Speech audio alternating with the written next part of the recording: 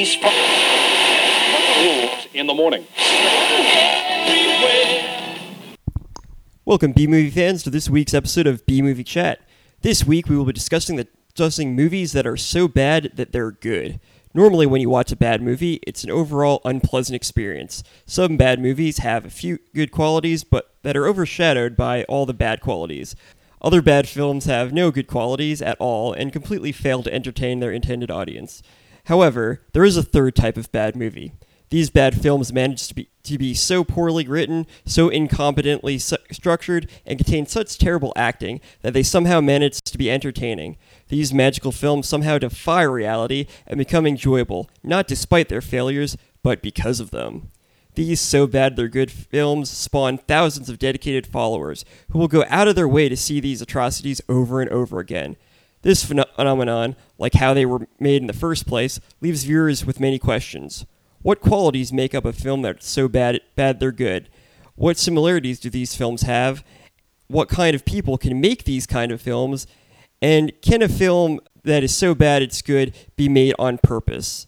Also, why do people like these films so much? Joining us for this chat, we welcome back Fuzzy Michael of Cinemania. Michael, welcome to the show. Thank you for having me.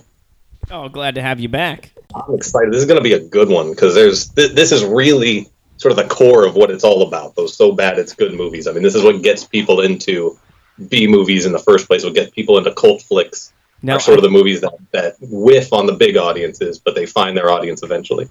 Definitely. I think we should really start with the elephant in the room here and talk about Troll 2 and just get it out of the way. Just real It's quick. right in the center of my notes. I was just looking at that. Yeah, that's one you didn't really like at all, Corey. Like, you didn't even find that so bad. Yeah, I don't think that movie is so bad that it's good. Are there a couple memorable things in it? Yes, but I overall think it's a bad movie. Just plain bad. Oh, I love that film. I think it's hilarious. Just the fact that somebody wrote the idea that they would defeat the villains with, what was it, a ham sandwich or something like that. It was just beautiful, and just nothing makes sense, but you can tell they thought they were making a good film, I guess. You could see there's passion in it, but just I think like everything that could go wrong, except actually filming it, did go wrong. And although some things work in the favor for the movie, and some of the lines are just phenomenally bad, that they're hilarious, overall, I don't find it a pleasurable watch. Yeah, I mean, to me personally, it's one of those that you hear about from a friend. It's not one that you discover, in a traditional sense. No one's advertising Troll 2. It's just one of those ones that comes to you word of mouth. So you might build it up in your head before you see it, like, oh, this is going to be so bad it's good. And then you watch it, and you're like, wow, it's so bad it's bad. I don't know that I watched Troll 2 once. I don't know that I'll ever watch it again. It's just one of those ones that you have to get through because it's obligatory. It's like Manos, The Hands of Fate, or Plan 9 from Outer Space. It's so well known for being awful that you just have to watch it once, get it out of the way, so when people bring it up, you can go, yeah, I saw that. It's like a rite of passion with, like, B movies. Well, see, like, my brother brought home a copy of Troll 2 when I was, like, 12 or 13 years old. So, I mean, the first time I saw it was then, and I think I remember kind of enjoying it, but I think, like, the second watch of it, 15 years later, kind of just was like, yeah, it's not that good. I enjoyed that one. I think that the badness of it that is really funny, just it takes up most of the film. Like, there really aren't. It doesn't really give you a break to be like, all right, like, this isn't that good. But I thought it kept going throughout most of the film, so I enjoyed it. Not one of my favorites. It's so bad it's good films, but I definitely think it deserves its place. Though I will say, I think most people that think it's the worst movie ever haven't seen that many bad movies. So it's that's kind of like the it's kind of like Plan 9 from Outer Space, which is a legit bad movie, but not by any means the worst. So it just kind of happened to fall into like popular notion. Yeah. Well, that's always the struggle with, like, what is the worst movie ever made? Because, I mean, if you're going to know about it, if it's going to be notorious enough for you to hear about it, then it's probably not that bad. Because a movie so bad that you wouldn't even tell another person you saw it is going to be the worst movie ever. not something like Plan 9 where it's so bad it's kind of silly and campy and you'll show it to somebody because you just want to see their reaction or whatever. Like that, is its own level, but it's not necessarily the worst thing ever. I mean, I thought personally that the first Samurai Cop movie was the worst movie I've seen in a very long time, just because it's sort of boring and nothing happens in it, doesn't deliver on its premise, and it's like those are bigger issues. If I'm gonna fall asleep during your movie, that's a bad movie. More so than something like Plan 9 from Outer Space or Troll 2, or where you're at least gonna be engaged and watch the whole thing. Yeah, at least something happens in those films. Like, it's really hard to say what a bad film is, because there are plenty of films where they fail on certain levels, but then there's, like you said, there's some that are just so unpleasant to watch that you've just you're almost angry after it's over, because it's wow, I really just wasted my time on this. Yeah, the worst crime that a movie can commit is really just being boring. If it's got good music, good construction, it's got some some pace and some speed, and you feel like you can get through it, and maybe it's just brisk, maybe it's only 75 minutes instead of 2 hours and 20 minutes. That can make a big difference, because there are some bad movies that are so short that it's you don't feel like you, especially the older ones. Back in the day, a lot of the movies were only 65 or 70 minutes. So these older bad movies aren't that bad to get through. They're no worse than watching an episode of Game of Thrones at that point. So even if it's sort of weak, you're not, you don't feel like you wasted a good portion of your day. But if it's a 2.5 hour long bad movie, then you're more likely to just be checking your watch. Do I really want to sit through this? And the other sort of facet of how bad a movie feels is what situation you're in. Seeing a bad movie in the movie theater, I think makes the movie way worse than seeing a bad movie at home. Because in the movie theater, you feel especially if it's sort of a busy theater packed, or you're with somebody, you feel obligated to stay. You almost feel trapped. I can't get up and make everyone move their feet for me to get out of the aisle to escape this bad movie. So now I just have to sit here and suffer through it till it's over. Whereas if you're at home and a movie's that bad, you just turn it off, or you move to something else, or maybe you can distract yourself with something else, or you can have friends over, drinking games, whatever, and you can make a bad movie good.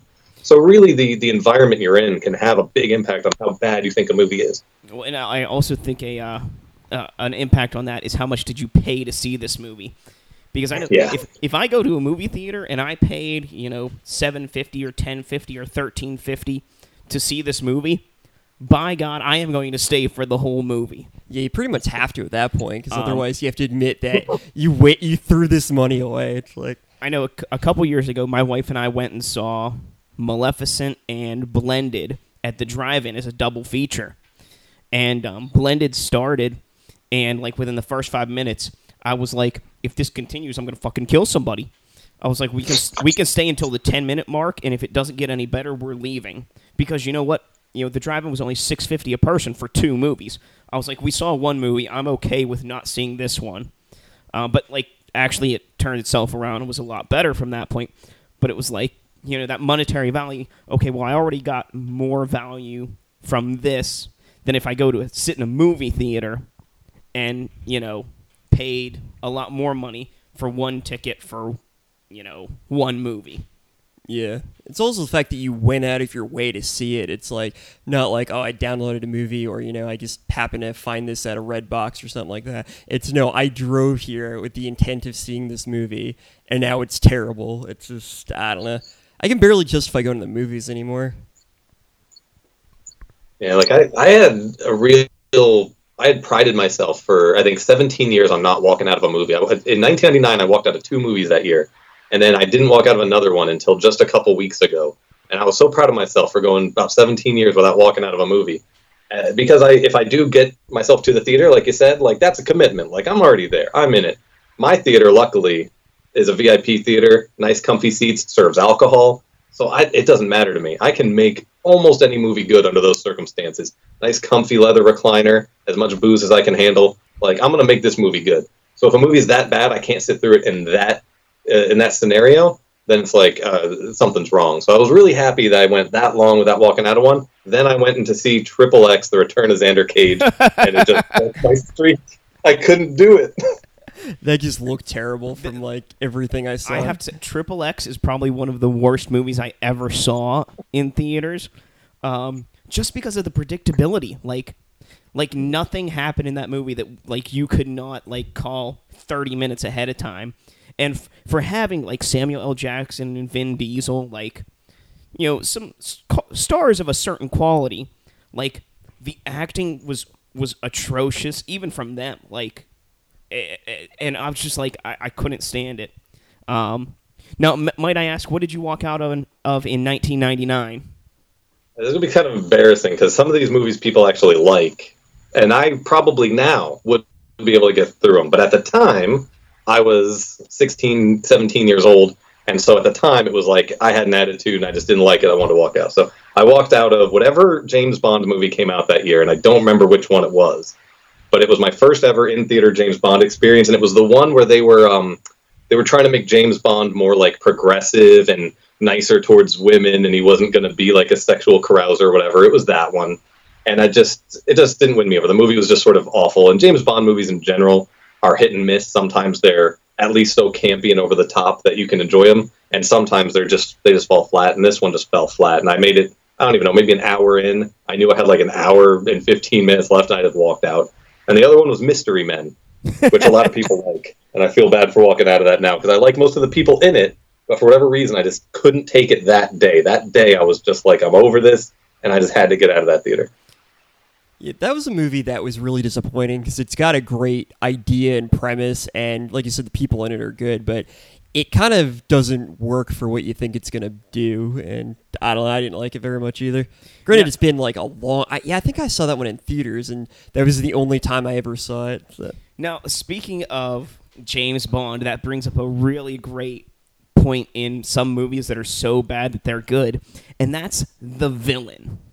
When you have these villains that are just overly ridiculous, even like if it's a realistic premise, like some of the James Bond movies are kind of sort of maybe construed as realistic. And then you've got villains like Jaws, who's got the metal teeth, and Oddjob, the short guy with the razor-rimmed bowler hat that kills people by throwing his hat, like takes people's head off with his hat. Like. I mean, you've just got like just this little detail of like, why is that even present in this movie? Like Rocky IV and the robot. Like, that robot's amazing. Don't be knocking the robot from Rocky IV. But you know, you have these, you know, characters, this outrageous character that just takes it to the next level of craziness and brings that kind of like, to me, it's like a joy of like this differential between what should be and what's actually there. Yeah, and I think that's one of the things that helps a movie be so bad that it's good is if the plot is serious and they have this thing that's completely ridiculous, and you can tell that the creators didn't quite realize how ridiculous and how much it clashed, because a lot of times when you watch a movie it's so bad it's good, it's a really standard kind of plot for the most part, but they've got things in it that are just so ridiculous you can't help but laugh, like just like you said with the like Oddjob and all those other villains, just like what's even going on? Well, take a look at Bubba Hotep with Bruce Campbell as an aging Elvis in a retirement home in Texas. That in and of itself, just the premise, like, okay, that sounds horrible, you know, and then, you know, he's fighting a mummy that, spoiler alert, sucks the souls of old people out through their assholes. Of course. I mean, how else would he suck them with out? An aging black JFK. What? Whose brain is being kept in a jar by the CIA. Which is all true. It's on a document somewhere. And it's so ridiculous. And, you know, it's Bruce Campbell. I mean, it's as hammy can get. I mean, I can smell the bacon when I'm watching the movie. And it's just so overacted and so dramatic in a comedic sense that it's bad, but it makes me smile. It makes me laugh. It is a comedy, but just how the actors do it and how everything is set and just the premise of it. You know, the mummy is wearing fucking cowboy boots and a cowboy hat at one point. I mean, how can that not be bad? Well, that's one of those films that kind of does it on purpose, so it kind of basically makes a comedy. Like, I'm not sure if it would be considered so good it's bad just because it's intentionally trying to be.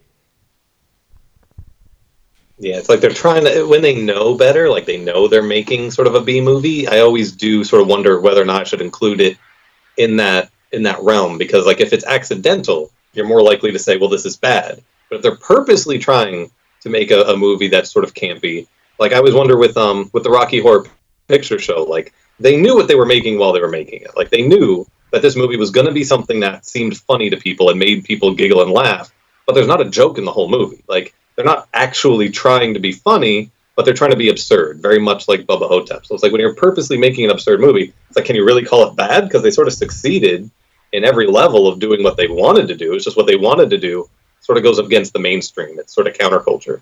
Exactly. There's like a difference between absurdity and just bad writing and bad construction of a film. Like, I think in order for a film to be so bad it's good, there has to be like a disconnect from reality with the creators. Like, you look at like a Tommy Wiseau who just lacks the ability to understand people and just makes this god-awful film that's just so disconnected from how like a film is supposed to be made or how we've come to know films, and it's just ridiculous. Like you can tell he doesn't really understand like proper sentence structure and how people communicate and what actually is funny. It's like, look at this. This is a thing that's going on. It's like, well, okay. Like, this is art. Yeah, it's like, look, a football. Okay, well, what's the point of the football? It's a football. It's like, I think that it all like really stems from the creator and just having such a disconnect with like the rest of humanity. Yeah, he's one that just like he has a total lack of self-awareness. Like I don't think I think he really thought while he was making that movie, I think he thought, I'm going to be the next auteur director. I'm going to be like this is my masterpiece. You know, this is going to live on forever. This is going to be the thing that, you know, propels me into superstardom when he created it. And I don't think he understood at all. And no one around him maybe was willing to tell him because of whatever his personality, or maybe he's just good at blocking out the criticism. But yeah, like he's just someone that has no self-awareness and just makes this horrible movie from start to finish. And he's like the writer, the director, the star, like he's in charge of everything because he thinks this is going to be his, you know, the thing that really makes him famous. And in a way it worked. I mean, it made him famous just for all the wrong reasons. But you really get the impression that he thought this is going to be a work of art. People are going to respect this for decades. This is going to be like the little, you know, the hidden gem film from the early part of my filmography that people seek out after I've won several Oscars. Like that's what he was thinking while he made it. Pretty much, yeah. It's kind of like Plan 9 from Outer Space, where that was Ed Wood's, in his mind, that was his work of art. That was his magnum opus, and then it's just known as one of the worst films ever because it's just so incompetent in so many of the things that it undertakes. Like, you can tell with a lot of these films that there are some obvious things that don't make sense, like questions that anyone would ask, and they're just like, it's clear they didn't really think it all the way through. They're like, well, here's my plot. It's like, okay, well, what about this? It's like, no, you're not supposed to question that. And it's like a magical kind of just incompetence. Well, Ed Wood was another one who like just, he didn't really seem to understand people very well. He thought that it seemed like when he, like from what I've been able to understand, when he talked to people, he was having a conversation. Whether or not the other person was there was, well, it didn't really matter because he was having the conversation whether that they were there or not. So it's like, I don't think they really quite understand how things come together. Yeah, definitely. And that's one of the things when you come across these movies is when the things are unpredictable, or when they feel like they're out of their depth, when they feel like they get in over their head and they just can't sort of pull the whole production together, that's almost when the movie becomes better because you stop expecting really early on, 15 minutes in, you stop expecting this to get better. And then you just start looking for the mistakes. You start looking for a boom mic to drop down into frame, or you start looking for really clumsy cuts that just like shock your system, or you look for things that make no sense in the dialogue, or you look for costumes that look like they're made by total amateurs. You know, and once you start looking for that stuff instead of looking for the clever metaphors or analogies or whatever it is you're looking for in like a Kubrick film, who brings so many details to every frame of his movies, once you give up on that and you just start looking for the mistakes, then it becomes more fun for you because it becomes like a game. And that's almost part of that's where you have the dividing line where you cross over from a movie just being bad to being so bad it's at least still entertaining. Pretty much, yeah. It's like, I don't think that a film can really be so bad it's good if it's just poor quality. Like, I've seen tons of poor quality films, and some of them are not that bad, and others that are just bad because it's boring and I can't hear anything that's going on. It's like things that are like, I can't believe we forgot to do this thing, or like there's this, like I said, bad cuts, and like have you ever seen the movie Birdemic?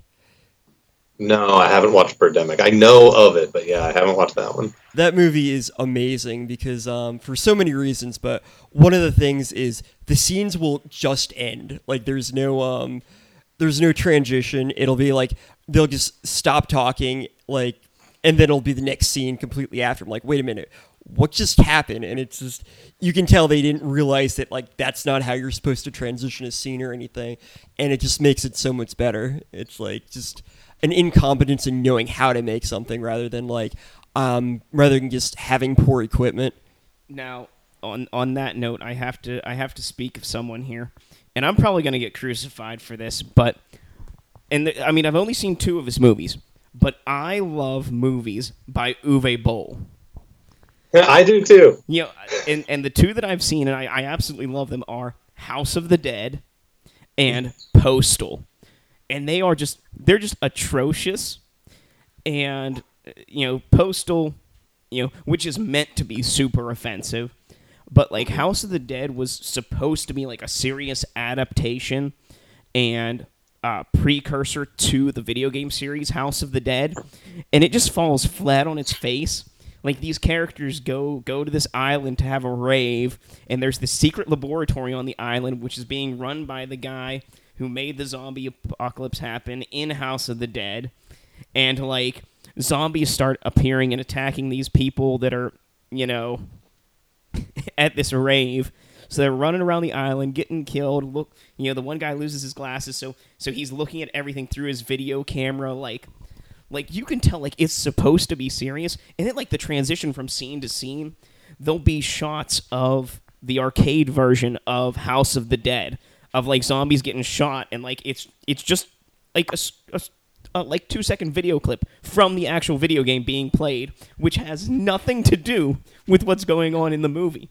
And it's so out of place, and I think that like, just ridiculousness of that in and of itself, to me, is like, that's just so bad that it just, again, that when something is so bad that it just makes me smile that somebody thought that was a good decision, that's what makes it so bad that it's good to me. Yeah. Pretty much, yeah. Yeah. His movies, I've heard rumors, I don't know how much of this is true. I know that he's sort of retired from filmmaking now because of how much criticism he received, but I've heard rumors that a lot of his movies were only financed because people were trying to run, like, tax schemes where they were using him as, like, a write-off. So they would just give him a little bit of money. He would, like, use some of it for the movie, funnel the rest back to them, and they would use it as a tax break or whatever. But they'd actually be, like, scamming the system and getting more money back than they were supposed to. Well, yeah, it was something with German tax laws and films. They didn't tax films the same way as everything else. So that's why that happened. And yes, I've heard the same thing and read up on it a little bit, and it certainly seems like that was the case. But I mean, it was still some great bad movies came out of it.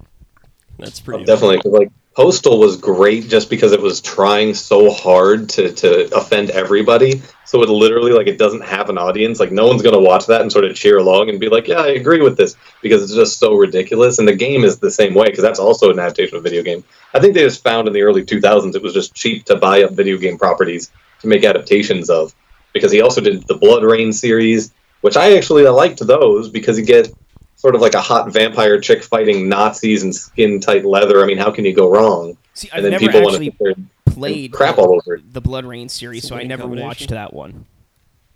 Yeah, like, those were just sort of examples, and it's so ridiculous, shouldn't get made, and yet it does. So you sort of have to enjoy it. Like, yeah, like, technically, he's a bad filmmaker, but the films that he made have such crazy scenarios, such crazy sort of plots that you almost just want to watch them for the train wreck of it. Isn't he the guy who threatens to fight people who criticize movies or something? Like, he's completely nuts. He did, actually. He offered to fight. They did celebrity boxing the one time. Uwe Boll fought some film critic, and he beat the shit out of him. Like, Jesus like, Christ. They had to call the fight, because I think they took the guy out on a stretcher, actually. Jesus Christ. Let me fact check this real quick. Yeah, from what I remember, of that there was he put like an open challenge to anyone that wanted to fight him on behalf of because they didn't like his movies, and he like handpicked his opponent sort of because there were other people that stepped up. Like I don't know if you guys know Sean Baby, the comedy writer. He's worked for Electronic Gaming Monthly. He's worked for Cracked and different places, and he actually has a background in kickboxing. So he was like, "I'll fight you. This will be fun. Like I'll enjoy the shit out of beating your ass." And then, of course, Bull wouldn't fight him, but he picked somebody else. So he picked some guy he knew he could beat and be like, "Look, my movie's not bad." So he picked somebody that seems a little bit weaker than you. I looked you up. I don't like this. I don't like how this looks. It's like, well, I won't fight you, but I'll fight your kid. Yeah, there's like in general, like people like that he sort of goes into that same category as Tommy Wiseau and Ed Wood, where they just sort of lack a lot of self-awareness and don't really seem to have a keen understanding of their place in the universe. So it's always funny to see what they end up doing because, they're sort of like the drunk fan getting into the ring at a WWE event thinking they can pick a fight with Roman Reigns or something. You don't realize how talented the so-called professionals are until you see the unpracticed dipshit sort of step up and fail in public. So it's always sort of cringeworthy and sometimes just seems brash, but it's always memorable and entertaining when these people sort of try to get out of their league and do something that they really probably shouldn't be doing. So, in my opinion, there's always there's two types of people you can't look away from in public. Like a beautiful, curvy woman in a skimpy red dress and a mutant paraplegic in a motorized wheelchair. They're total opposites, but they evoke the same fascination. So that's really how I think of those so bad it's good movies. You know that it's impolite to stare, but you just really can't help yourself. It's an amazing metaphor. I just have to go back to Uwe Boll for a moment. Apparently, there was a time where he set up an open invitation and actually fought 4 different critics in a row. Some guy from Ain't It Cool News, someone from Rue Morgue Radio, some 17-year-old blogger, and what a 17-year-old. Yeah, I can't find the other person, but apparently he won all 4 matches in a row. Wow. So that's special. Well, that makes him a good filmmaker. That's what I learned. If you can beat somebody up, then you're a great filmmaker. If you can beat somebody up for hating your film. Well, speaking of because you said he'll just insert things into his film, like scenes from a video game into his film. This reminds me of Godfrey Ho, who just adds scenes to other movies into his films. Like he takes an incomplete movie, makes half a movie, and puts them together to try and make a full movie. It's fantastic. His whole filmography is basically made on those weird hatchet jobs that are. It's almost like in Power Rangers, how Power Rangers was actually sort of 2 TV series sort of melded together. It's that sort of way in his movie. He made 134 movies, I think. They were all just full of stock footage and weird cuts. So it's every one of his movies has 3 storylines that don't tie together. So it's wonderful. I love his movies. He's a big part of my notes for this because I love Godfrey Ho ninja movies. Oh yeah. I love that he always has one American Richard Harrison in there, just so that you have. I don't know why Richard Harrison just lived in Hong Kong for a while making these Godfrey Ho movies, but I'm so grateful that he did because it just becomes that much more memorable. What was the Godfrey Ho movie we did? Oh, Ninja the Protector. Okay. That one was pretty amazing. With the pink ninja and the camouflage ninja. Yeah. It was and the guy whose motorcycle riding cousin or brother or sister's boyfriend was being abducted by the Yakuza. And then then there's that plot, and there's the one with the magic ninjas. You can just randomly have a ninja suit, and I didn't even know who he was the first time I saw the film. What the hell did I miss a plot of this? Did I walk away for 5 minutes where they explained this or something? It was just bizarre. But yeah, that was a lot of fun to watch. And the best part of it is the parts that Godfrey Ho actually made are the parts of the movie that you want to see. Hello? Yeah. Oh, okay. Yeah, the parts that you want to see are Godfrey Ho's parts. Why didn't he just make a full movie by himself instead of doing these chop jobs? Because the movies that were incomplete that he used were just terrible in and of themselves. Yeah, I don't know what he was really going for. He might have been part of some weird tax scam in China too, for all we know, because it's just there's so many movies in such a brief period of time. Like in 1987 alone, he released something like 15 or 20 movies.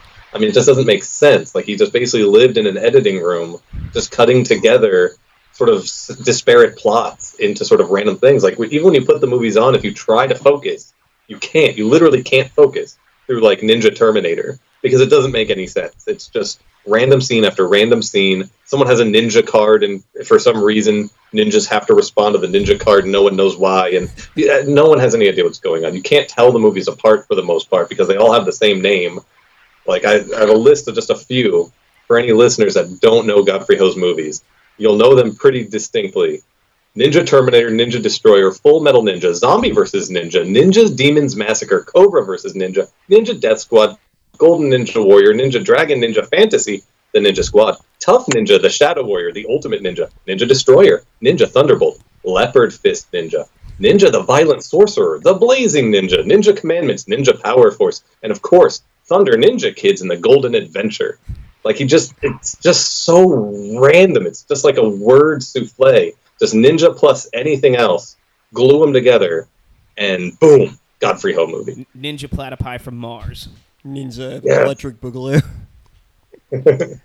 Yeah, it's just fantastic. Like you were saying, like I wonder what was going through his head where it's like, yeah, this will be a great idea if I could splice these two movies together. Like, and okay, now we've come to another factor here with the Godfrey Ho movies, and that's the title.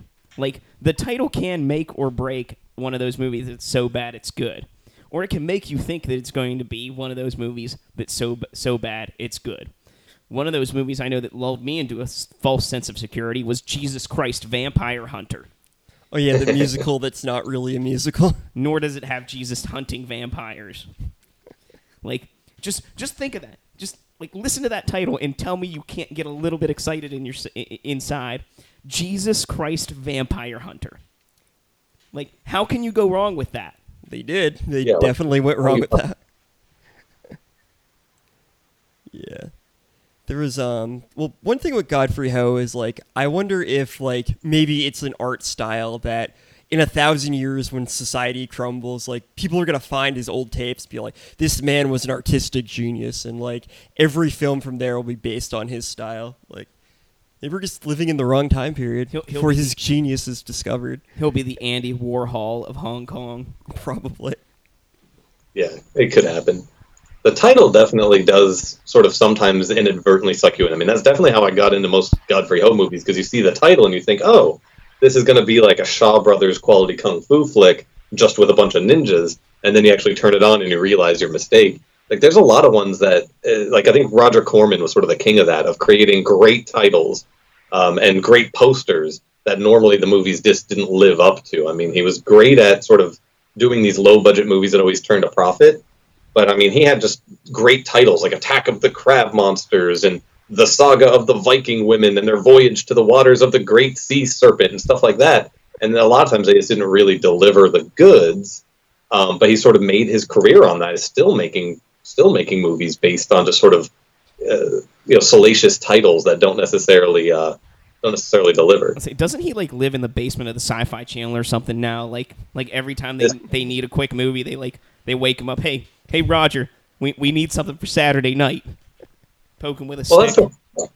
That's the funny thing. He's making all those quick, low-budget CGI monster movies for them, but they're always arguing, from what I understand, because he just wants to make 10 movies in 2 months, and if one of them hits, he wants to just pound that into the ground and make sequel after sequel of that one monster, and they won't let him do it. Like, they've let him do it with Sharknado, but they wouldn't let him do it for years and years. Like, actually, I think Sharknado sort of came out of sort of that argument where he was like, they started with like Mega Shark and, Giant Octopus and stuff like that, and then they got progressively weirder because he just wanted to keep making sequels. He just wanted to make like Mega Shark 2 and Mega Shark 3 and Mega Shark 4. And they said, no, you can't do it. So he said, fine, bleep you, I'm going to make Sharktopus. It's a shark and an octopus. And he just started doing crazy stuff until it came up to like a shark and a tornado, and then suddenly they were like, oh, we have a hit on our hands.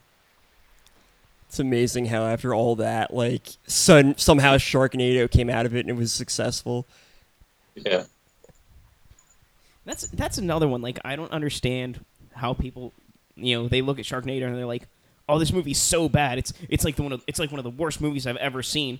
And I'm like, Not even close. It's actually not that bad at all. Like, this is actually pretty high quality when you actually get out there into the world. It's like, for what it is, it succeeds at what it is, at least the ones I've seen. Like, I mean, that's a movie I've heard people say, oh, it's so bad that it's good, and I disagree because I think it's not like it's a great movie, but I think genuinely it has good qualities, and it's a good, fun movie. Yeah, it's a parody film. It's supposed to be ridiculous. Yeah, I think if you're spoofing B movies, I think you get a lot of leeway. Yeah, I think that's one thing people confuse parodies with being bad films. Like, no, they know what they're doing. They're setting out to make a certain type. But it's like saying, oh, this sci-fi movie is terrible because it's not a horror film. It's like, if it falls in a certain category, you have to judge it from that, I guess. Yeah. Like, expectation definitely goes into it in a big way because, I mean, in general, happiness in life is a function of your expectations. If you expect something great to happen and then something good happens, you're disappointed. If you expect nothing to happen at all and then something good happens, you're ecstatic. So a lot of times if people build it up in their heads, which happens a lot with, like, the adaptations, like when the first Howard the Duck movie came out, it was a big bomb because Howard the Duck was actually popular at the time. People were, hyped up like, this is George Lucas, producing this movie and it has Leah Thompson in it, and it's going to be so good and blah, blah, blah. And then it actually comes out and it was just sort of weird and quirky and had some really odd choices in it. And it wasn't really for kids and it wasn't really for adults. And so it didn't really have an audience. So, I mean, the expectation there really is what ruined that movie because personally, Howard the Duck is one of my favorite movies. I think it's great, but the public at large sort of has always derided it and said, this movie's just awful. But to me, I'm like, it has high production values and lowbrow humor, and that's really all I could ask for.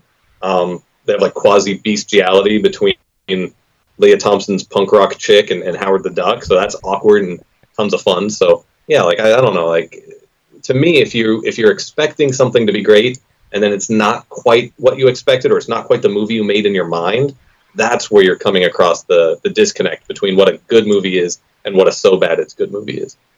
Exactly. You got to know what kind of film it is a little bit. Like, if you're just going into it, it's like, this is going to be this type of film, and then it's not. Well, it doesn't mean it was bad. It just meant you kind of misjudged what you were going into. But, like, to just completely disregard that and say it's bad because it was kind of weird or different, like, I think it's just kind of not knowing how to see a movie, really.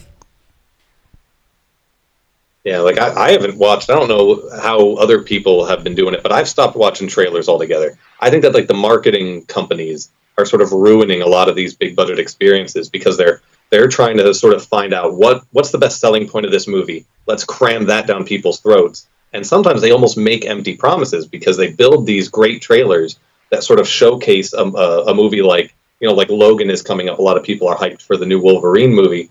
And so they build it up. So you just see these little like 90-second bursts, and your brain fills in the other 90 minutes to tell you what this movie's going to be and what you want from it. Then you go to see it, and then the other 90 minutes are filled with something different. It doesn't mean it's filled with something bad. It just means it's not filled with the movie you created in your mind. It's almost like reading a book where your creativity is filling in exactly what you want. And that's where a lot of the problem is. So I just stopped watching trailers, man. Like, I'm so much happier when I go see movies. I just go see them completely blind. I just know the title by being, seeing the poster or whatever. I know who's in it, and that's all I need to know. I'm going to see darn near anything because it's something I have to do. So I'm just going to enjoy it. Well, I totally agree, and I actively avoid trailers too. And I remember the Simpsons movie when that had come out, and I was a fan of the Simpsons cartoon show, and I'd seen the trailers for the movie, and I'm like, oh, it'll be a fun little time, and the trailer made me laugh maybe the first time I saw it. And then I saw the movie. And yeah, the funniest parts of the movie were in the 30-second trailer. And the rest of the movie, I just sat there. I was like, what is this? Like, did they really think this was going to succeed? Which, I mean, obviously it did because it's, a huge franchise. But you see, they never made a movie again. Yeah, I think with a lot of adaptations like that, you've got like a 15-minute to a half-hour show. And now they have to expand that to 2 hours, and it's really not. It's that can be pretty difficult. So I think lots of times with that, it's people are so used to writing these short little things where it's like, a couple jokes that kind of fit well together, but then they have to expand those jokes to 2 hours. In my experience, it normally doesn't seem to come out well. But I feel like every comedy is like that, though. You see the trailer for it, and then you see the movie, and you're like, well, the best 3 jokes were in the trailer, and those weren't even that great. And that's why, I think my favorite comedies of all time are not just straight, broad comedies. Like, a movie like The Hangover is just a comedy, and that's all it's going to be, which is why all the Hangover movies were essentially the exact same movie, just, done over again. But the best comedies are ones that are like genre films that are, parodies or spoofs of the genre. So, like, when you think to Blazing Saddles, or you think to, Spaceballs or Young Frankenstein or whatever, like, these are movies that play well as the genre they're supposed to be. More probably Blazing Saddles and Young Frankenstein than Spaceballs. Like, they play well as a Western and as a horror movie, and then they manage to throw in jokes as often as possible. So you have that structure already existing that's familiar. So you're watching a horror movie, and then there's also jokes. That makes it a lot easier than just waiting for the joke, waiting for the joke, waiting for the joke, because those movies are almost always going to disappoint. There's not going to be a movie that can have a laugh every 45 seconds for a solid 90 minutes. Like, they're going to have hits and misses, or they're going to have plot. I mean, plot doesn't sell, so they have to throw a plot in there somewhere, and a lot of times that's where you lose the joke. Yeah, I think for a lot of films like that, it's like you said, it's well structured. It's kind of like, you have to be acquainted with some of these movies, and if you see like a horror film, it's like, if something's done in like kind of a humorous way, it's like, I could see that happening in one of these films, or that's a pretty funny take on that. But like with a lot of comedies, it's just like, here's a joke, it may hit, it may miss, and it's kind of, you're hoping that they hit more than they miss. Like, I've seen some comedies recently where it seems like in the course of like a 30-second conversation, they're just jamming as many jokes as possible in this short amount of dialogue, and it's so annoying. It's like, all right, can you just shut up and calm down for like a minute? It's like, I don't even know what's going on. And they'll have these like awkward interactions where like somebody says something stupid or drops something, and it goes on way too long. It's like, okay, now this stopped being funny like 5 minutes ago. I think my favorite of those kind of movies, it's a dual genre, is the horror comedy, is Killer Clowns from Outer Space. And I just that's one of those movies that I think it's so bad it's good, because you've got people being turned into cotton candy and sucked through straws by alien clowns, and just my favorite line is, what are you gonna do, knock my block off? And then the clown like literally punches the guy's head off. That one was, I wasn't really too into that film. I kind of got bored after a while. Like, it's one of those films that like I get what they were doing, but I don't know. I don't even remember really watching too much of it, but I just remember kind of being bored with it. Yeah. Probably my favorite comedy is probably still Airplane, just because I thought that the way they took a drama and like a serious situation and just made everything funny was just very well done. And obviously a lot of films have like copied that or like just been inspired by that, but I think like the jokes that like it's well known for are still funny today, and like you see a lot of things reference it, and I just think it stands out really well. Yeah, definitely. And they were just, I mean, that group, it was the Zucker brothers or whatever, like they were known for doing that, because they did the same thing with the Leslie Nielsen police movies, the Naked Gun. They did the Naked Gun movies too, and it's the same type of comedy where it's a visual gag, it's a pun, they have every different type of humor in every scene if possible. They're trying to do background gags, and they're trying to make you laugh in like 10 different ways. And so they go with the really witty stuff, and they go with the lowbrow humor, and just mixing it all together really makes it work. A lot of the comedies now, I mean, probably the best comedy I've seen in the last couple of years was Spy with the big lady whose name I can't remember, and Jason Statham and all them. Like, Spy was really genuinely good and funny, but again, it was an action adventure movie that happened to be funny. But I feel like in that movie, they just resorted to one type of humor. It's just that cynical dialogue, a lot of foul language, and it's just that hammered over and over and over again, as opposed to like Airplane or the Naked Gun movies where they did every type of comedy imaginable. So the variety really sells those movies in a way that modern comedies really come down to just sort of sarcastic, witty one-liners. It's all just 140 characters or less make me laugh. And I think that's where a lot of people are struggling to sort of get on. I don't know how we got on the topic of this comedy. Yeah, I don't know if it was supposed to be a joke or not, but I just want to throw this out there. Something that really fell flat on its face, and of course a lot of things did in the Matrix series towards the end. But when we got to the point where he was looking for the train man or whatever they called him, and it was literally just a guy that rides the train. After you had the key maker who was literally a guy sitting in a room making keys. I don't know if it was supposed to be a joke or, it was a play on words or, a program thing, but there were just so many parts to that movie that the expectations were so high, and it just sort of went down over the years. Yeah, I think that's another one where the expectations sort of went way above what they could ever deliver on. I mean, they had to deliver something different than the first movie, because if they just delivered the first movie over and over again, people would have criticized it for that. But then in making those sort of and trying to make those aggressive alterations and sort of trying to flesh it out into a trilogy, because the first movie really did stand alone. They didn't need to make a sequel. They left it open-ended, but they could have just gone with that sequel. In trying to continue it, they sort of ended up venturing into that cheesy, so bad sort of area. Personally, I love all the Matrix movies. I think they're great. But I totally understand everyone's criticism of the sequels, because they definitely are different than the first movie. They definitely don't have the same feeling. And then there are some things that just sort of fall flat. I mean, to be honest, there are some areas where they just sort of failed. And at least if the failure was fun, like you were saying, then it would sort of go back into sort of being enjoyable. Sometimes the failure is just a failure, and you're like, man, this could have been better. I expected this to be better. Well, that was the first time you see the key maker. You laugh. You're like, it's a little guy in a room making keys. And then when they just use that over and over for the different people that do different things within the Matrix, it drove it into the ground. Yeah. Yeah. So going back to films that are so bad that they're good, not just films that are bad. Yeah. What's yeah. Do you think that in general, films that are so bad it's bad they're good have certain qualities that they have to have, or do you think it's just a level of incompetency that can go anywhere? Is there a certain quality that they have to follow, or I don't know. I'm trying to think of the best way of putting that. I think there's a lot of qualities, but it's the mix of them together.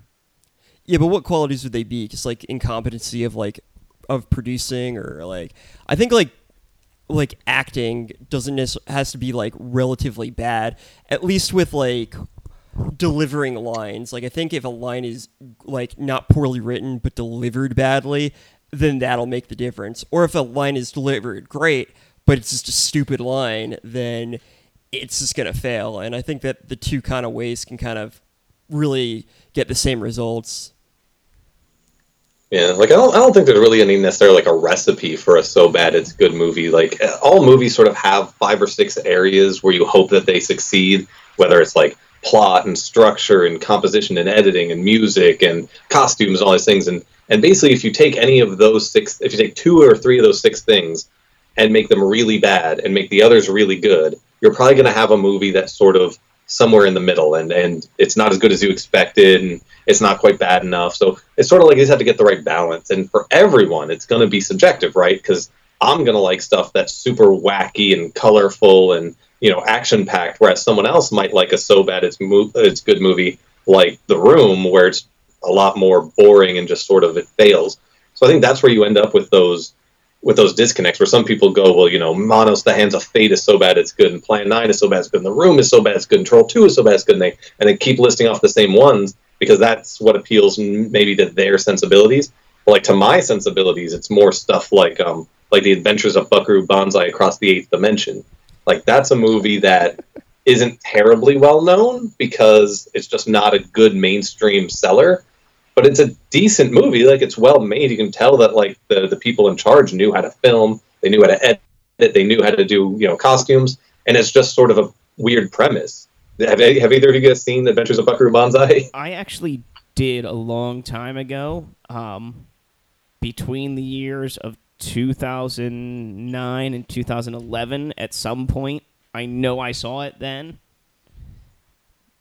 Yeah, it's just an odd one, So it's like they have Peter Weller as a rock and roll physicist, adventurer, sort of superhero guy, and he has a literal music band, but are made up of scientists, one of which is Jeff Goldblum, who's dressed as a cowboy for almost the whole movie. And they have to battle weird aliens who are like John Lithgow and Christopher Lloyd are playing these certifiably insane alien invaders from another dimension. And it's just sort of like, that's sort of so wacky and weird, and there's a lot going on, and it's energetic, that it's going to keep me engaged. My ADD brain is gonna enjoy that. But someone else might watch it and be like, it didn't really do it for me. But I like ones like that. So I watch a lot of sort of the really high energy but low intellect bad movies. So it's like I like The Last Dragon from the mid '80s. If anyone's seen The Last Dragon, it's sort of like a black kung fu movie with a lot of music because it was done by the guy who ran Motown Records. So he thought, this will be a great idea. I'll feature my own recording artist so I can push records and show music videos in the middle of the movie. So it's like a kung fu musical. And that's just sort of so ridiculous that it has to be watchable. And I love the guy who plays Sho'nuff, the Shogun of Harlem. Like, that's just, everything about that is sort of so campy and ridiculous and hyper realistic that you just can't really miss on a movie like that in my mind.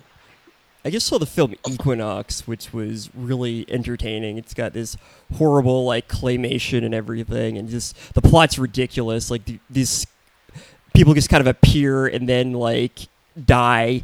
And there's one part where there's this guy, like, I don't know what he's trying to do. He's trying to like get with this woman, and he's got this like weird face and everything, just like trying to kiss her with like his tongue out, and then like he sees a cross and gets scared away. It was like one of the most bizarre films, but it was actually really fun to watch because it's just so weird and there's so much going on, like you said. Yeah, that's the thing. If you can sort of have a wacky premise, even if you sort of miss on that premise, I'll enjoy myself. But then on the flip side, there can be a movie with a stupid premise that's just totally lame that I'll still get behind, as long as it's done with so much sort of enthusiasm and verve that like it'll be entertaining. I really like this movie called Body Rock that just no one has seen. It's one of those sort of knockoffs of Breakin' and Breakin' 2 Electric Boogaloo. It's one of those knockoffs of that. But it stars Lorenzo Lamas as just this leader of sort of like a somewhat homoerotic street gang known as the Body Rock Crew. So they sort of dance through the streets making tough guy poses, and they spray paint on trains. And they take time out of that busy schedule to like squat in an abandoned building and hold breakdancing competitions. So Lorenzo, who's known as Chili because he's just so cool, is offered a gig as like a performance artist at a trendy hip nightclub for the upper crust art community. But this requires him to learn how to truly breakdance. So he goes to his best friend, an 8-year-old black kid named Magic, and the kid teaches Chili how to become a damn good breakdancer. So his nightclub act blows up, Chili's star rises, but now his friends in the Body Rock Crew are left behind. Will Chili keep it real and choose the street life, or will he sell out and leave his crew behind? It's just such a bad movie, but it cracks me up. Like, I can't help but smile watching. It's like day-glow body paint, and things are neon, and there's crazy, dance sequences that are just hilarious with, total, because it's from 1984, so total mid-'80s, breakdancing style. It's just phenomenal. Like, that kind of movie has a bad premise that couldn't possibly be good, but they really tackled it, like, seriously. They're like, we're going to make the best damn breakdancing movie anybody's ever seen. And they didn't realize that the best breakdancing movie is still, like, the worst movie. It sounds like a magical time. I got to see that now. Yeah, that's that sounds like a good one. It actually reminds me of, like they're like a gang related to one of the gangs from Surf Nazis Must Die. There was the gay surfer gang in that movie, and I feel like this is like the inner city gay gang as opposed to like the coastal gay gang. I'm thinking these guys should have been one of the gangs in the Warriors who attacked them and all that. That would have been entertaining. Yeah, like had the baseball Furies and then had these guys pop out. In the Body Rock Crew. They come from behind. Like they're from a different part of the city. Yeah. I think with movies that are so bad they're good, they have to genuinely be trying to tell a story. It's just that what they're doing is so ridiculous that it completely fails, but it fails genuinely. It, like, just collapses upon itself, where I think movies that are just bad in general. Most of them seem to be very formulaic. It's like, they're trying to make this type of movie, so they got all like the checklists and everything. It just turns out boring or just dumb in general. But I think like with movies that are so bad that they're good, it has to be something that they're genuinely trying and they think is a good idea. It's just the fact that it's not. And I think that I can at least respect a film that's so bad it's good, because most of the time it seems they had a genuine idea, and I think most people can kind of see that even if they don't like the film. They can tell somebody was trying to make a film that they wanted to make, and in a way they made that film. It just wasn't as good of an idea as they thought. Yeah, there's two of my favorite bad movies that sort of fall into that category of like someone really thought like this is going to be the movie that elevates me. This is going to be my magnum opus. And so they get a little bit of power in Hollywood and they're able to sort of make the movie they want to make. They get total control, total creative control, and then they just blow it. So two of my favorites that sort of fall into that. I love Hudson Hawk from 1991, which is a Bruce Willis movie, where this was around the time when he was doing like the Bruno blues music stuff. He had already like blown up because of Die Hard and Moonlighting and everything else, so everyone was just willing to throw any money at Bruce Willis to get him to star in a movie. So he co-wrote this movie, he helped produce it, he helped direct it, and this was going to be like his thing that he tried for 2 years to get made. Basically, he's like, him and Danny Aiello are cat burglars who try to steal Leonardo da Vinci's works of arts from the Vatican. But it's sort of wacky, and even though they're cat burglars, they're not like super professional cat burglars. They use classic like jazz songs from the big band era to time their heists. So they're like, how much time do we have? We have 2:31. Okay, that's just enough to sing Swinging on a Star. So they start singing Swinging on a Star while they're, robbing a museum or whatever, instead of just wearing a watch, because a watch would be just too complicated, right? So the whole time they're being like tracked by CIA agents who are dressed like punk rockers and named after candy bars. Don't know why that choice was made, but David Caruso from CSI plays Kit Kat. And a big bodybuilder who played Leatherface a couple times in the recent movies in the 2000s. He played a guy named Butterfinger, and so on and so forth. Frank Stallone shows up in there as an idiot mobster, and there's just like an epically funny rich couple who blackmails them into doing their bidding, played by Sandra Bernhardt and some other guy I can't remember. And so it was intended as an adventure comedy, but it so thoroughly fails to actually be funny with the jokes they're telling that it accidentally becomes even more hilarious. They're just doing really odd choices. At one point, the main woman that Bruce Willis is supposed to be in love with starts squealing like a dolphin when she's under sedation. Someone's trying to like interrogate her. She starts squealing like a dolphin. It's just really weird choices. And then sort of the hyper realistic comedy that they use, or whatever, the over the top comedy, just they really like it lands for me because it is so energetic, and he really thought like this is going to be the one. This is going to be the thing that blows me up. And it's just so awful that it's wonderful to see him sort of realize that his dream wasn't necessarily anything anybody wanted to see. Yeah, that sounds hilarious. I gotta check that one out. But yeah, it's one of those things where it's like, I could totally do comedy, guys. I'm gonna be great at this. I'm gonna be known as this great comedy film writer. It's like, no, it's a bit more complicated than that. Just because you think something is funny doesn't mean other people will. Yeah, all my buddies say I'm hilarious, so this is going to work out great. I see that with comedians a lot. It's like, well, my wife says I'm funny. It's like, well, she's also your wife, so not everybody else will. It's just like everything that Adam Sandler has been in post-1999. Yeah. God, yeah. Someone needs to say no to him. He needs somebody new around him that can just sort of say, you know what, Adam? Let's pass on this one. This isn't such a good idea. You don't need to play you and your sister. How could that possibly fail? See,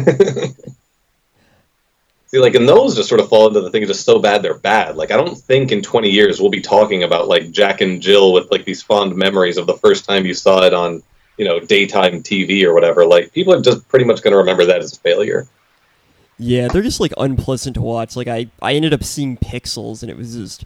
what an unpleasant experience that was to watch. Oh my god, and the premise was actually, like, it could have been so good, and they could have done so much with it, and I think what really ruined it was the people they cast in it. Well, I think in general that was video games are popular. Like, let's make a video game movie. It's like, you have to be kind of clever to do that, because most things based on like video games in the real world are really, really bad, because it's just they have a premise and they don't really know where to go with it, so they'll throw in like video game terms and like, look, a character, and that's basically it. And this was that plus Adam Sandler, and it was just god awful. But the special effects were great. Yeah, and the sad thing is that they managed to do that sort of exact storyline in a Futurama episode, and it was great. They managed to do it in a 22-minute episode, and they had more jokes in that 22 minutes, and it managed to work better for an actual like start to finish plot than his whole movie with all of his friends and millions of dollars. It just doesn't make sense to me. Pretty much. I feel like with the people who made Futurama, they've actually played some video games like within like the last few years, or at least they remember like what was fun about it. Whereas Pixels just came off as a movie where it's like, I'm trying to be hip and trendy with the kids, like, and no one likes that. Like, if you're trying to like make like appeal to what's popular, you're never going to be popular, because people can kind of tell when somebody's faking it. And I think with Futurama, it was like a genuine, like, I remember these games when I was a kid, this would be an entertaining thing, whereas like a lot of things like Pixels are just like, this will sell, this is real big now, and it just comes off as being a poor imitation of stuff. Yeah, the authenticity factor, it matters so much in every movie, whether it's a good movie or a bad movie. Like, if you're being inauthentic, if you're being disingenuous, you're right, people can smell that from a mile away. I mean, they can tell that you're just like trying to appeal to this demographic or that demographic, or somebody in marketing said that you could get the 18 to 35 demo if you included whatever technology in your new movie, and so you decided to make a whole movie about iPhones and people using Pinterest or whatever, and just it comes off as being really sort of sad. If it doesn't serve the plot, it probably doesn't need to be in there unless it's going to be fun. So that should be the rule. If it's not going to serve the plot, at least it damn well better be fun as hell. Exactly. I remember in around 2010 and like years like that, when texting started to become a thing. It's like you'd see all these movies with and TV shows with people texting, and you just see like the text and everything, like using text lingo, and it was so annoying, because it's one of those obvious this is how people talk, isn't that clever? It's like, no, you're not doing it right. It's like people using old memes or memeing incorrectly, and it's just, why'd you even bother? Like, just you don't know how to do it. Just please go in the corner and just leave everybody alone. Yeah, I'm very aware that when I'm watching a movie, like, this movie's not going to age well because they chose to sort of ground it so heavily in this specific year when it's coming out. Like, I don't even know if it's still coming out, but they were making an emoji movie that was supposed to come out this year. And I'm like, that's not going to age well. Like, people in 20 years aren't going to be like, oh yeah, the emojis, yeah, that was the best way to communicate. Like, I'm pretty sure we'll have moved on to something better by then. Pretty much. I remember a while back there was this thing on YouTube and throughout the internet. There was this thing called Slenderman, and they made some games off it. There were a lot of YouTube channels that revolved around that.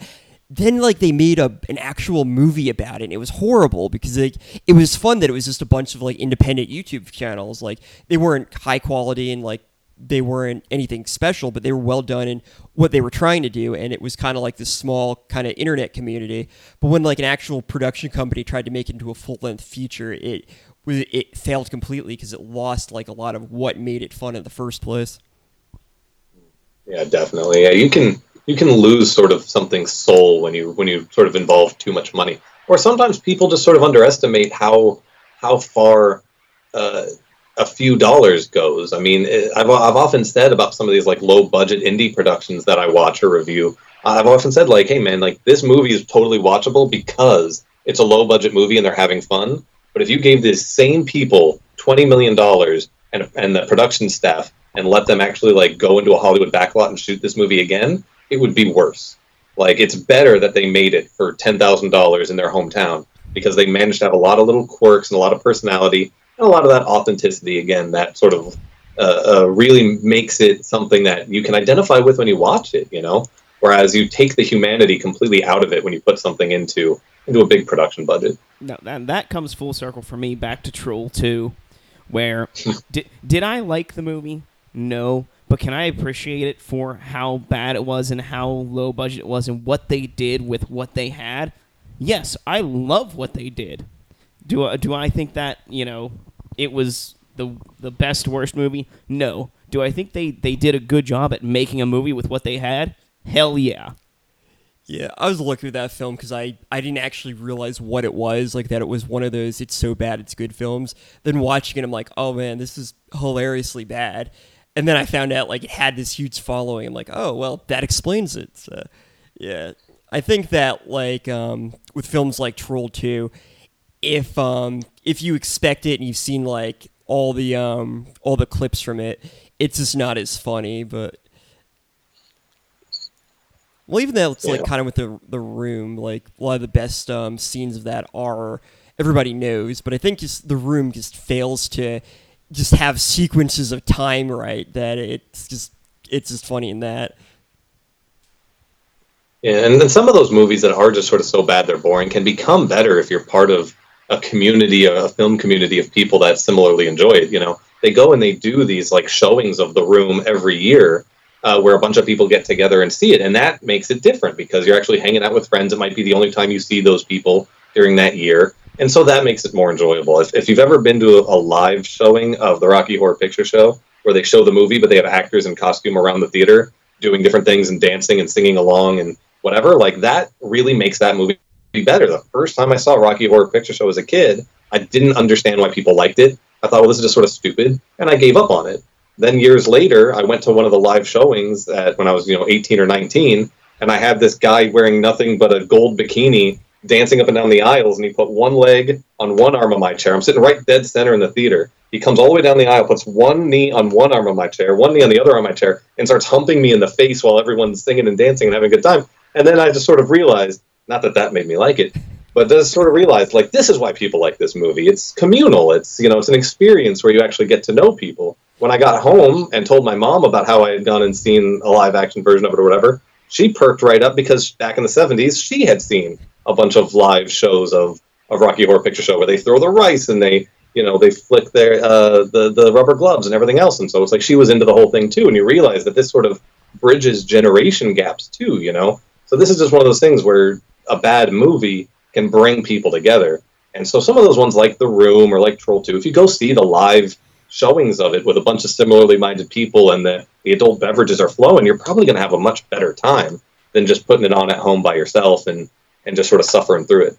Exactly. It's kind of like just creating an atmosphere where it almost doesn't even matter like that how bad the movie is, or like certain parts become funny because they become part of the performance. Like especially in like Rocky Horror, when they'll say certain things and you'll throw things toward the stage and just things like that. It becomes funnier because you know what's going to happen and you know that it's going to be like a big thing, and it's it just kind of becomes a group sort of experience. Yeah, I think that can change your perception of a lot of things. So, I encourage people. There's actually a lot of criticism of the concept of so bad it's good movies online. A lot of people just feel like the concept of a movie being so bad it's good is oxymoronic and it's not really worth their time. And I can't really disagree because on its face it sounds ludicrous. Why would you purposely listen to a bad musician, for instance? Like, why would you listen to that William Hung guy that was on American Idol years back and then claim in some ironic fashion that, he sings so bad that he's actually good? Like, you can't make that argument. There's great music out there. It's easy enough to find. So why waste your life listening to subpar music when you know how to find Mozart or Bach or whatnot? Like, are you a lunatic? But, I sometimes feel like maybe I am a little bit of a lunatic, because when I put on a flick and I start seeing those mistakes come up and I realize that I'm watching a flawed production, I actually get a little excited. I'm like, oh, this is going to be one of those. Like, thank God I don't have to sit here and sort of rack my brain to find all the weird little metaphors and analogies that they're trying to create. I can sort of just turn my brain off and just laugh along with it. And it's probably just being demented from years of Troma releases and micro-budget VHS slashers. But my brain is essentially a dumpster at this point. I feel like I'm Al Capone in the later years after his brain is riddled with syphilis and he just can't make out what's good from what's bad. I don't even know what the difference between a good movie and a bad movie is anymore. So I sometimes feel like I'm just more excited by something that's going to be a train wreck than I would be from something that's going to be a masterpiece. You know, I think in a way, bad films and bad performances kind of like almost humanize us. Like, you could watch a movie and everyone's, especially like big Hollywood films, or everyone's like, you know, most of them are like real attractive, everything looks good, there's so much money getting thrown there. It's kind of like, these aren't normal people. So when you see a movie that's really like so bad it's good, it's like, this is a genuine fuck up. But, you know, I fuck up on things all the time, so it makes it almost seem like you're relating with the person who made it, even if you can't quite. It's like, you know, I recognize kind of what it's like to do something like poorly, and it kind of like, it almost like makes you feel like, it almost like humanizes the experience. It's like going to karaoke and listening to your friends horribly sing a rendition of, I don't even know, like, anything by Journey. Yeah, like Journey or something like that. It's like, it's bad, but, you know, it's fun because it's like, you know, it kind of humanizes like the experience. Like, it's kind of nice seeing other people fail at things, like not even in like a malicious way, but like it's kind of humanizing in a way. And maybe part of it is malicious in a way. Maybe we all kind of want to see other people fail to a degree, but I'd like to think it's a little nicer than that. Yeah, the most popular videos on YouTube are the fail videos. I mean, let's be real. They're the ones getting 6 million hits in 2 days because you're watching them over and over again just to see some guy fall off a skateboard and break his leg, or someone slip into a river or something. Like, everyone is watching that stuff. And these movies are sort of the original version of that because, you know, normal, like you said, normal mainstream Hollywood movies, they're perfect. Robert Downey Jr. always has the witty thing to say, and everyone always looks amazing all the time, even after they've been through hell. Their hair is perfect in every way, and they don't have a scratch on them. And, you know, those types of things get old. Those types of decisions get boring, and you don't notice how annoying they are until you see a movie where everything's going wrong. And then you go, oh, wow, this was actually made by a real person. And then, like you said, you almost feel like you identify with them. So you almost feel bad if you make too much fun of it, unless the person's just really unlikable, like Tommy Wiseau in The Room. Pretty much. It's kind of interesting nowadays because you'll see celebrities who just come off, like you said, as like perfect all the time. Like they're outside of normal people. And then you'll see like people on YouTube where they'll have like a much bigger influence in like their opinions and everything, because you'll see them like screw up once in a while. They're much more relatable. Whereas like especially like during like certain political things, or with you know, there's the More You Know commercials, which are like, they come off as somebody who like thinks that they're better than you, and no one really listens to them, even if their advice is good, because it's like, this isn't a real person. But you'll see like somebody like on YouTube where it's like, you know, they're just like me. Like, I'll listen to them more because I feel like they're more of a person rather than like someone who like just wakes up like with just perfect and like this, just like never has a bad day. And it's just kind of like, you can't really relate to them, so it's whatever message they have is going to be lost by the fact that they're not realistic. And like I noticed with a lot of people, like a lot of directors and a lot of like filmmakers, it's not until you hear that, like, you know, they did something like crazy, or like that, you know, they had like a humanizing experience, that you really care about them as a director or like a writer or anything like that, because you think like, oh, they're just cranking out books or movies like real easy, you know, like not like, you know, it's, if you're an indie film director, it's like, you know, I'm trying real hard to get this going, like you really can't relate to them. And I think that disconnect really, you're starting to see it a lot more, that thing that like indie films and like YouTube are really becoming much more easily like accessed. Yeah, and then like a lot of those indie filmmakers, they are coming off as more likable because they engage so much on social media and on Facebook or whatever, where they'll actually talk to their fans and have a back and forth. And I think that sort of encourages people to get to buy into something. Like, I mean, famously, when Snakes on a Plane was being produced, the internet had such a huge influence on it because people on message boards started mocking how stupid it sounded to have a horror movie with snakes on an airplane and Samuel L. Jackson was going to be fighting them, that people started sort of mocking it, and the producers took notice and said, people are mocking the ideas for this movie, let's just take their ideas and put them into the movie, and then we'll make this something that they feel they're a part of. And they actually ended up sort of winning over the audience, and they turned what could have just been another like a Catwoman failure and turned it into something that actually became sort of like a film of the people, and that people still remember as being a so bad it's good movie because they feel like they have influence over it. I mean, a lot of those lines from the movie, like, I need to get these motherfucking snakes off this motherfucking plane or whatever, came from the internet. So people felt buy-in. They felt like they helped produce the movie. Well, and I really have to say, with Snakes on a Plane, one of my favorite things, when the website was active, you could actually go on there and have Samuel L. Jackson call somebody. You would put in their phone number and you would put in details, and they would get a phone call from Samuel L. Jackson. It was recordings telling, you by your name to get in your, wannabe sports car or your big-ass SUV, go pick up, your name, and take them on, whatever the opening date was, to go see me in my new film, Snakes on a Plane.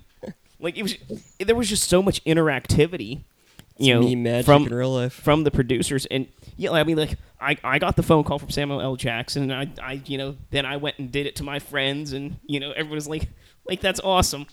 Well, I think that's kind of like with, like we were saying with the Rocky Horror Picture Show. It's like you're becoming a part of something, and there's interactions and everything like that. And I think people really like that, especially with the internet age, where people don't go out as much. Like, people like even shop like online a lot more. And I think with this kind of new age, it's those kind of interactions and are very popular. Like you look at those Let's Play things where it's just watching a guy play a video game and make commentaries, but those things get a ton of hits because you feel like you're involved in it. Like it's like, who hasn't gotten frustrated playing a video game? And it's just a guy like you or one of your friends. Well, I mean, yeah, I remember in high school, I had one friend that, he didn't play video games, but he loved to watch me play, and he's like, you can't play that game unless I'm around to watch it so that I know what's going on in it. So it's like watching it like a movie. Pretty like that's the way a lot of people sort of are making friends these days, or through things like the Let's Play videos, where it's like, it used to be just in the day, you used to just sit down with your friend and either do couch co-op, or he would play till he died and hand the controller to you, and you'd play till you died. And nowadays people just do it through streaming services, and they just watch it that way. Like, it is sort of the new way that we're becoming friends. And in that way, a lot of people do feel connected to a lot of the up-and-coming horror filmmakers, particularly. Like, a lot of these guys are so good at sort of interacting with the fans. I remember even Eli Roth, who has his, tons of fame or whatever, he interacts really well with people on Twitter. Because when Green Inferno was coming out, whatever it was, 2 years ago, even though he had made it years before, he was interacting every hour with people on Twitter. And that's something that really helps people feel the buy-in. Pretty much, yeah. I know on Reddit they've got those AMAs, the Ask Me Anything things. Those are always really popular because you'll get like people ask people about like movies they're in, or just like even like scientists and stuff. They'll ask them like personally like about their research and things like that. And they're a lot of fun to engage in. Like, even just like reading the questions afterwards, it's like you kind of, even if it's somebody you've kind of heard of, or just somebody or a thing you've heard of, it really makes it more personal. It's really a lot of fun to engage in. Yeah, really it transitions them from being just a personality or just being like a finely crafted persona in public to being an actual person. And that's what a lot of people struggle with in Hollywood. And that's why a lot of people feel it's easy to sort of mock someone's movies, or to not go see them, or to say this is going to be so bad or whatever, or to do a bunch of one-liners against them online, is because they don't feel connected to them. So yeah, doing those little AMAs or having that interaction can really help win people over. Like, there are certain people that are big stars but feel like human beings. Like Patton Oswalt had, a big public tragedy when his wife died last year. So a lot of people feel like personally sorry for him, and send him letters and send him things to his house and everything because they feel attached to him. And same thing with like Liam Neeson. Like, he's someone that, even though he's a big star, people sort of feel a kinship with because of sort of like his public foibles or whatever. And that more so than someone who's become a joke, like a David Hasselhoff has just become a joke, and you can never really take him seriously again. And so you sort of see the two sides of it. You can squander your success and your celebrity, like Lindsay Lohan has done, or like Paris Hilton has done, or different people, or you can really cultivate it and turn it into something positive for you, like some of these other people have done. So yeah, it really has a big difference on whether or not people are not just take you seriously, but give you slack when maybe you screw up. I mean, at this point, people love Ryan Reynolds and Robert Downey Jr. so much that they'll give them slack if they screw up. Whereas just 10 years ago, we were, crucifying Ryan Reynolds every time he was in a movie because he seemed like a franchise killer. He seemed like someone that you just couldn't rely on to deliver a good movie. And now he's box office gold. Pretty much, yeah. It's a good point. So, anything else you want to say about movies that are so good that they're bad? I just want to throw a few more out there for any listeners who would still be with us. Man, we've been going on for a long time. But there's a few more movies that a lot of people missed out on. If you want some good so bad, they're good movies. Freaked from 1993 is a Alex Winter and Keanu Reeves movie about a bunch of Randy Quaid is sort of a wacky mad scientist who's using a contraption to turn people into mutants and freaks. And it's got really good people in it, like Brooke Shields, Morgan Fairchild, William Sadler, but it also has like Bobcat Goldthwait and Mr. T, and really just amazing practical effects on the freaks, and has a kick-ass punk rock soundtrack and a really weird art style. So that's something it's high energy and it's weird and it's visually interesting, and it has, sort of a funny tongue-in-cheek story about sort of a really successful rich celebrity who doesn't give a shit about social issues, but his, girlfriend is nagging him to get more involved, and then suddenly he gets, wrapped up into something and has to actually turn from a selfish Southern California dude bro into maybe a decent person. So that one's a fun one for people to watch. Ricki-O, The Story of Ricky. I don't even know if I can call this one a so bad it's good movie, because anyone that knows this movie loves it. I haven't heard anyone say anything bad about Ricki-O, but it's an adaptation of like a brutal manga, very similar to Fist of the North Star for any anime fans out there.